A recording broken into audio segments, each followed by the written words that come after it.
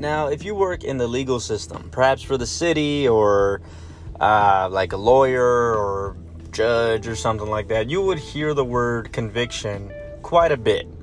And you would have your own definition of that. There's essentially two definitions for conviction. And one of them is more of a declaration, like it's pretty formal in the legal system. It's like when a jury's together and they're gonna make a verdict on someone for like a criminal offense type of thing. Like that's when it's a declaration. You know, it's you are convicted with this felony or whatever, or here's his conviction. Here's the verdict, and it's you know, the decision made by the jury and a judge and everything else. Then the second one would be like a strong belief, like a very strong opinion and a full follow through of belief, like saying someone has strong conviction, like what's real passionate? You know, like politics. There you go. People are so passionate today about politics. It would be like, I have these strong political convictions. You know, I do things because of my belief in this era, whatever.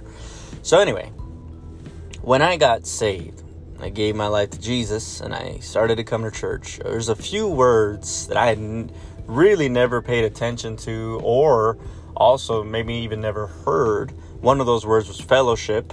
I never knew the word fellowship other than, of course, Lord of the Rings, the Fellowship of the Ring. And I never tried to, you know, identify what that word meant. I just thought it was part of this really long, boring movie series. Now, for the record, I watched them all. I loved Lord of the Rings. It's true. But I could not go back and rewatch those ever. Because, I mean, let's just be honest. Those were very boring. Don't try, but Frodo and the potato and, you know, the lava and the Schmeagol and, you know, you try to, like, create, like, all the action in these. No, they were long, drawn out, boring. You're a nerd. Don't try to fight with me. Anyway, so yeah, fellowship, I learned is actually like, it's like to partake. You know, it would be the idea of like having family or people over and hanging out, and not just hanging out, but like fellowship is meant to be like brethren, you know, like family bonding type of thing. Anyway, I know I'm going everywhere. It's because blame Lord of the Rings. Okay, it's their fault. Conviction was another one that, again, it was just another bigger word outside of my vocabulary that I did not use on the norm, because I was never convicted of a felony and I didn't have to deal with all that stuff. And I didn't hear that. And then, of course, on my regular day-to-day, I did not talk the way I talk today, and I had a different speak and a different lingo and jargon and diction. And so because of that, my friends weren't, I'm just full of conviction of today's test, and aren't we just so excited to, we didn't speak with the word conviction in that manner. So when I got saved and I started to hear this, I was convicted, or I feel conviction, it was new to me. And it took years, literally years, to really understand what conviction truly is. Now, if it's as simple as just Googling the word conviction and seeing what the definition is and then trying to apply that to your life based off of your walk with God, if it were that simple, it wouldn't have taken me years. The reason it took years is because I confused it with another feeling, another belief, which is condemnation. Condemnation, you'll hear a lot in the Bible, because you hear about people being condemned. Also, again, another legality phrase, another phrase that's used in the jury system and whatnot. And that's because, think about it. It's when it's used from a judge, it's because they are judging someone of a felony and they're trying to prove them guilty or innocent, right? So there's conviction, there's condemnation. And you don't really apply it when you're just paying attention to court cases. You're not really applying any of this to like an everyday life as if you were going to be convicted or condemned for your actions today. And what I'm getting at is, if you're going to live clean, you got to pay attention to what condemns you. And to do so, you need to be able to identify conviction. What does that mean? Well, I'm glad you asked. See, the thing is, when I battled this as a youngin', back in the ages of like 16 to 19, those first 3 years were rocky. And the reason is because I was born into a very religious family.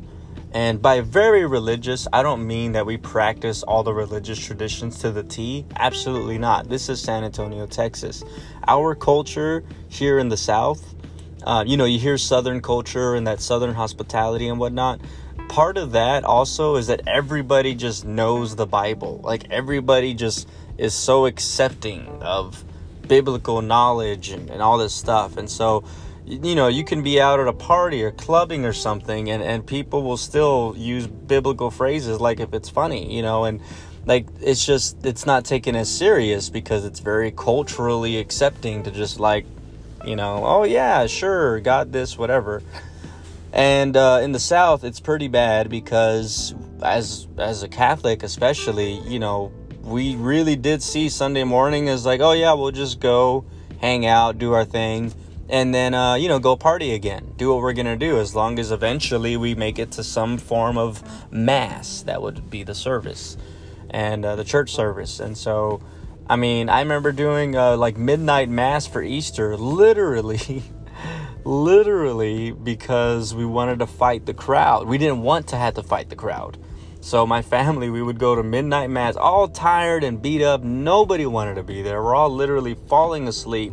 And we're doing Lent, so we got like the Ash Wednesday thing. So this is a very religious, culturally traditional Catholic thing to do. And I did that, and I remember being there and just hating it. Like, oh my gosh, this is the worst. And it really was just because so many people practice this tradition, this religious culture, that they knew we're going to have swarms of people doing this. So let's just have mass, by the hour, and have people come and like crazy. And you would think like, oh, it's like revival. No, it wasn't revival, man. Nobody wanted to be there. It was very systematic and robotic and religious. It wasn't real. It wasn't authentic. Because the authentic people would go whenever. They wouldn't care. They'd be like, shoot, I'll just go. I'm happy to praise the Lord. But anyway. So, back to the conviction stuff. Because of that, when I came into the Christian church, I was like a stone wall. I was very confused. I had no idea how to just go up this wall of religious culture that I had been taught my whole life. And like, how do I break away from it? So that's when you realize what a walk with God is, and being faith-based and living for God. Like, those are all authentic characteristics. They're not just like, religious jargon that's spat out to be like, oh yeah, good luck with your walk with God. Like, no, it's like genuine. It's very sincere that, it is an uphill battle. It is hard. And in order to do it, you need to have convictions. You need to be sensitive to the convictions that you feel, not just in your heart, but truly in your being, your soul. Like, we're talking deep here, because, you got to have some biblical reference. You do have to read your Bible. Why? Because the Bible says the heart is naturally wicked. Who can know it? Which is a way of saying nobody knows the heart. Even those who study the heart truly won't understand just how wicked our heart really is. Like, we just naturally are, bad doers. It's just true. It's there's no other way to put it. It doesn't matter how kind-hearted you are.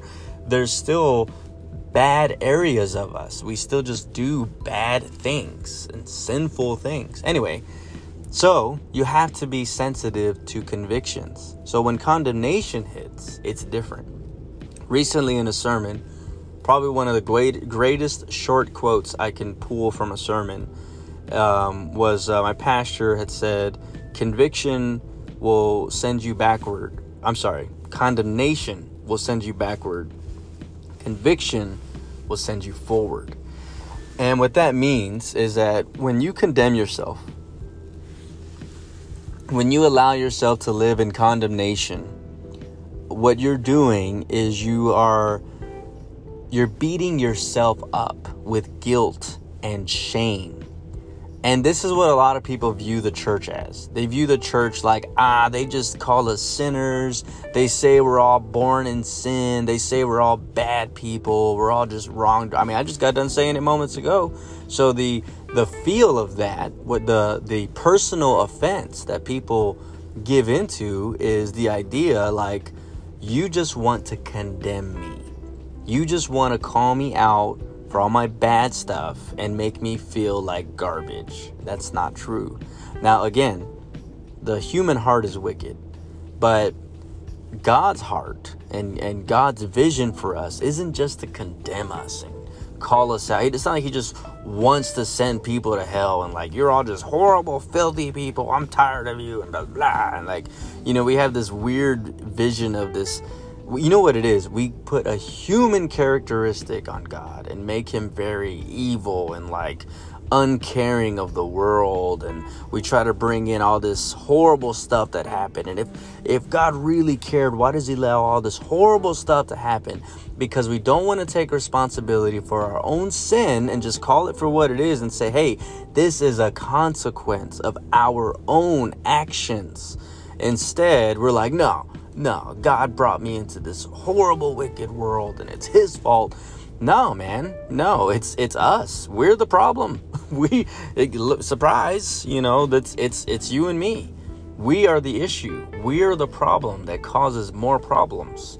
And God truly is the solution, but here we are arguing about it and causing more problems because so many people, quote unquote, try the lifestyle and they attempt to be Christian, or they just look at it like that's just a load of garbage, just like everything else. Or here's another good one, is people just look at it like that's just your opinion, or even further, that's just your truth.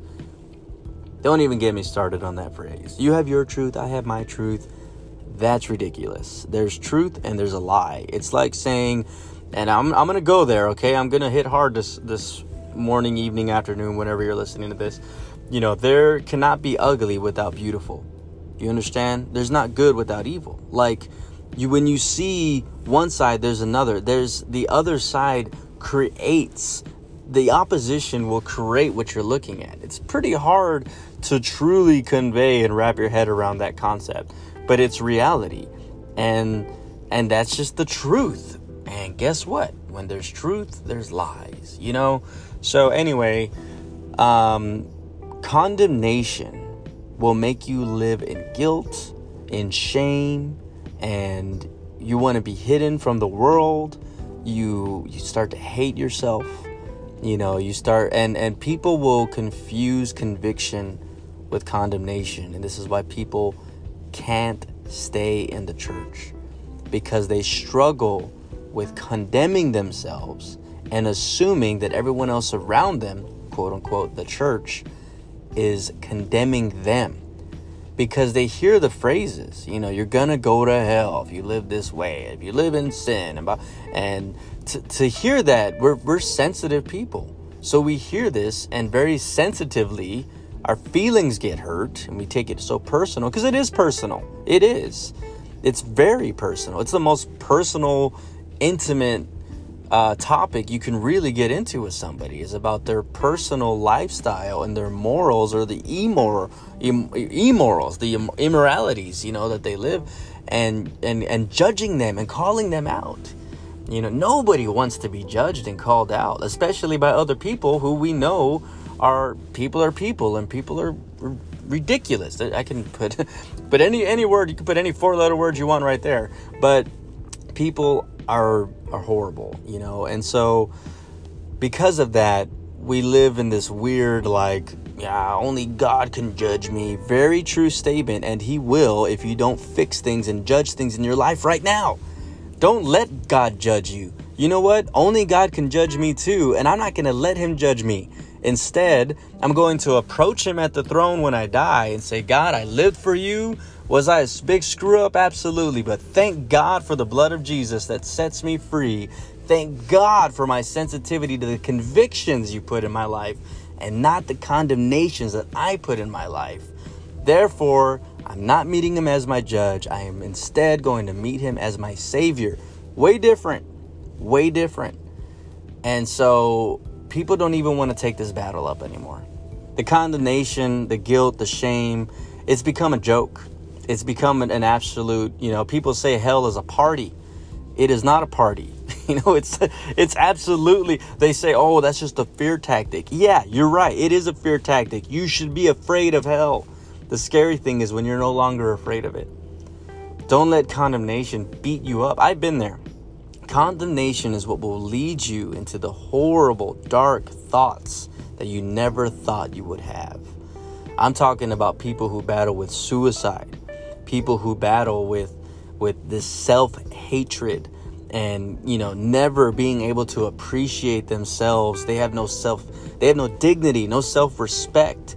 They just treat themselves like just trash. And then it doesn't help that there's a full-blown community out there that supports this lifestyle. Polygamy is a good example of that. Men who just want to marry many women for the sake of not caring about women.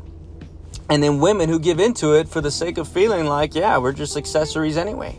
We just get thrown away. This is just our lives now. And it's horrible. It's horrible that there's a lifestyle like that. And it's being more and more accepted today. And, it just goes on. Conviction sets you straight.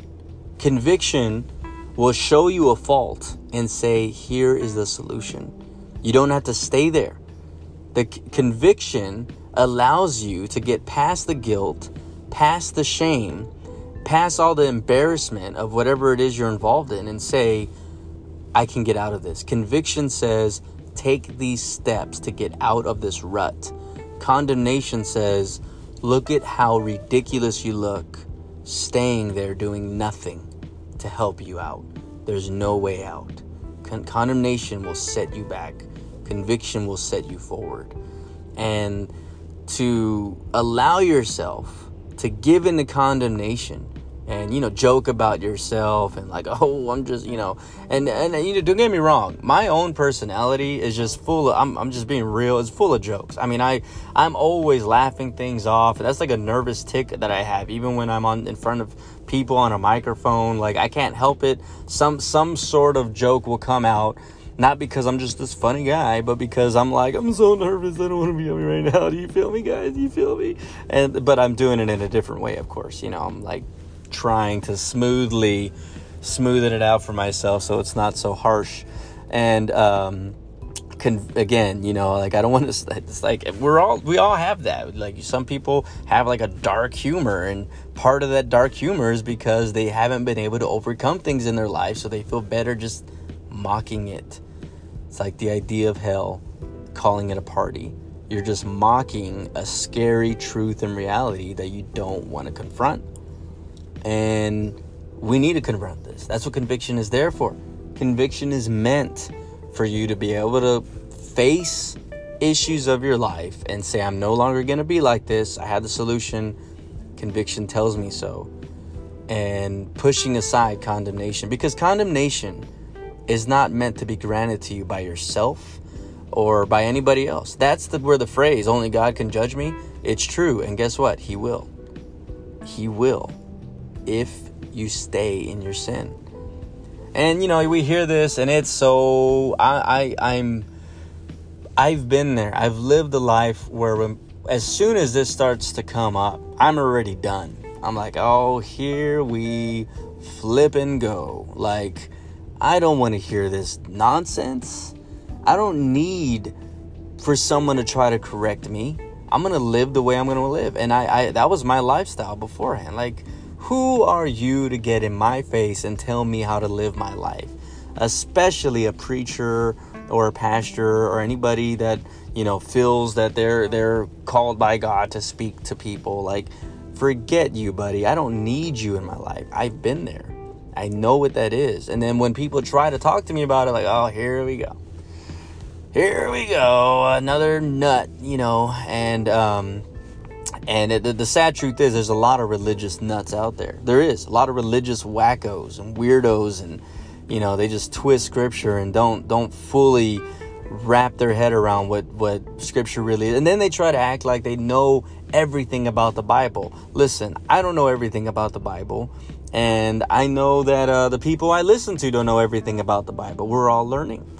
Part of being saved is staying saved and learning to maintain your salvation. That means you're going to constantly read and study for the rest of your life. And that is something we should embrace and not push away. But, sin is sin, and we all want to live, quote unquote free. I'm working on a song. This is exclusive. If you happen to be listening to this, you're the first person I've told this to, other than my band, that I'm working on a song from a guy named Gary S. Paxton. He's from like the 70s, and he wrote a country song. And I'm gonna be blunt with you. The song is slow and dull and boring, and it's country, and we're talking old country, like 70s, 80s country. It's bad. It's like, oh my gosh, my ears. But the lyrics, man, oh my God. And he has a sense of humor, and he's joking about people that pick on him and make fun of him. And they try to say that he's in bondage because, he can't live the way he wants, quote unquote. He can't just go out and party without feeling guilt and shame and feeling bad.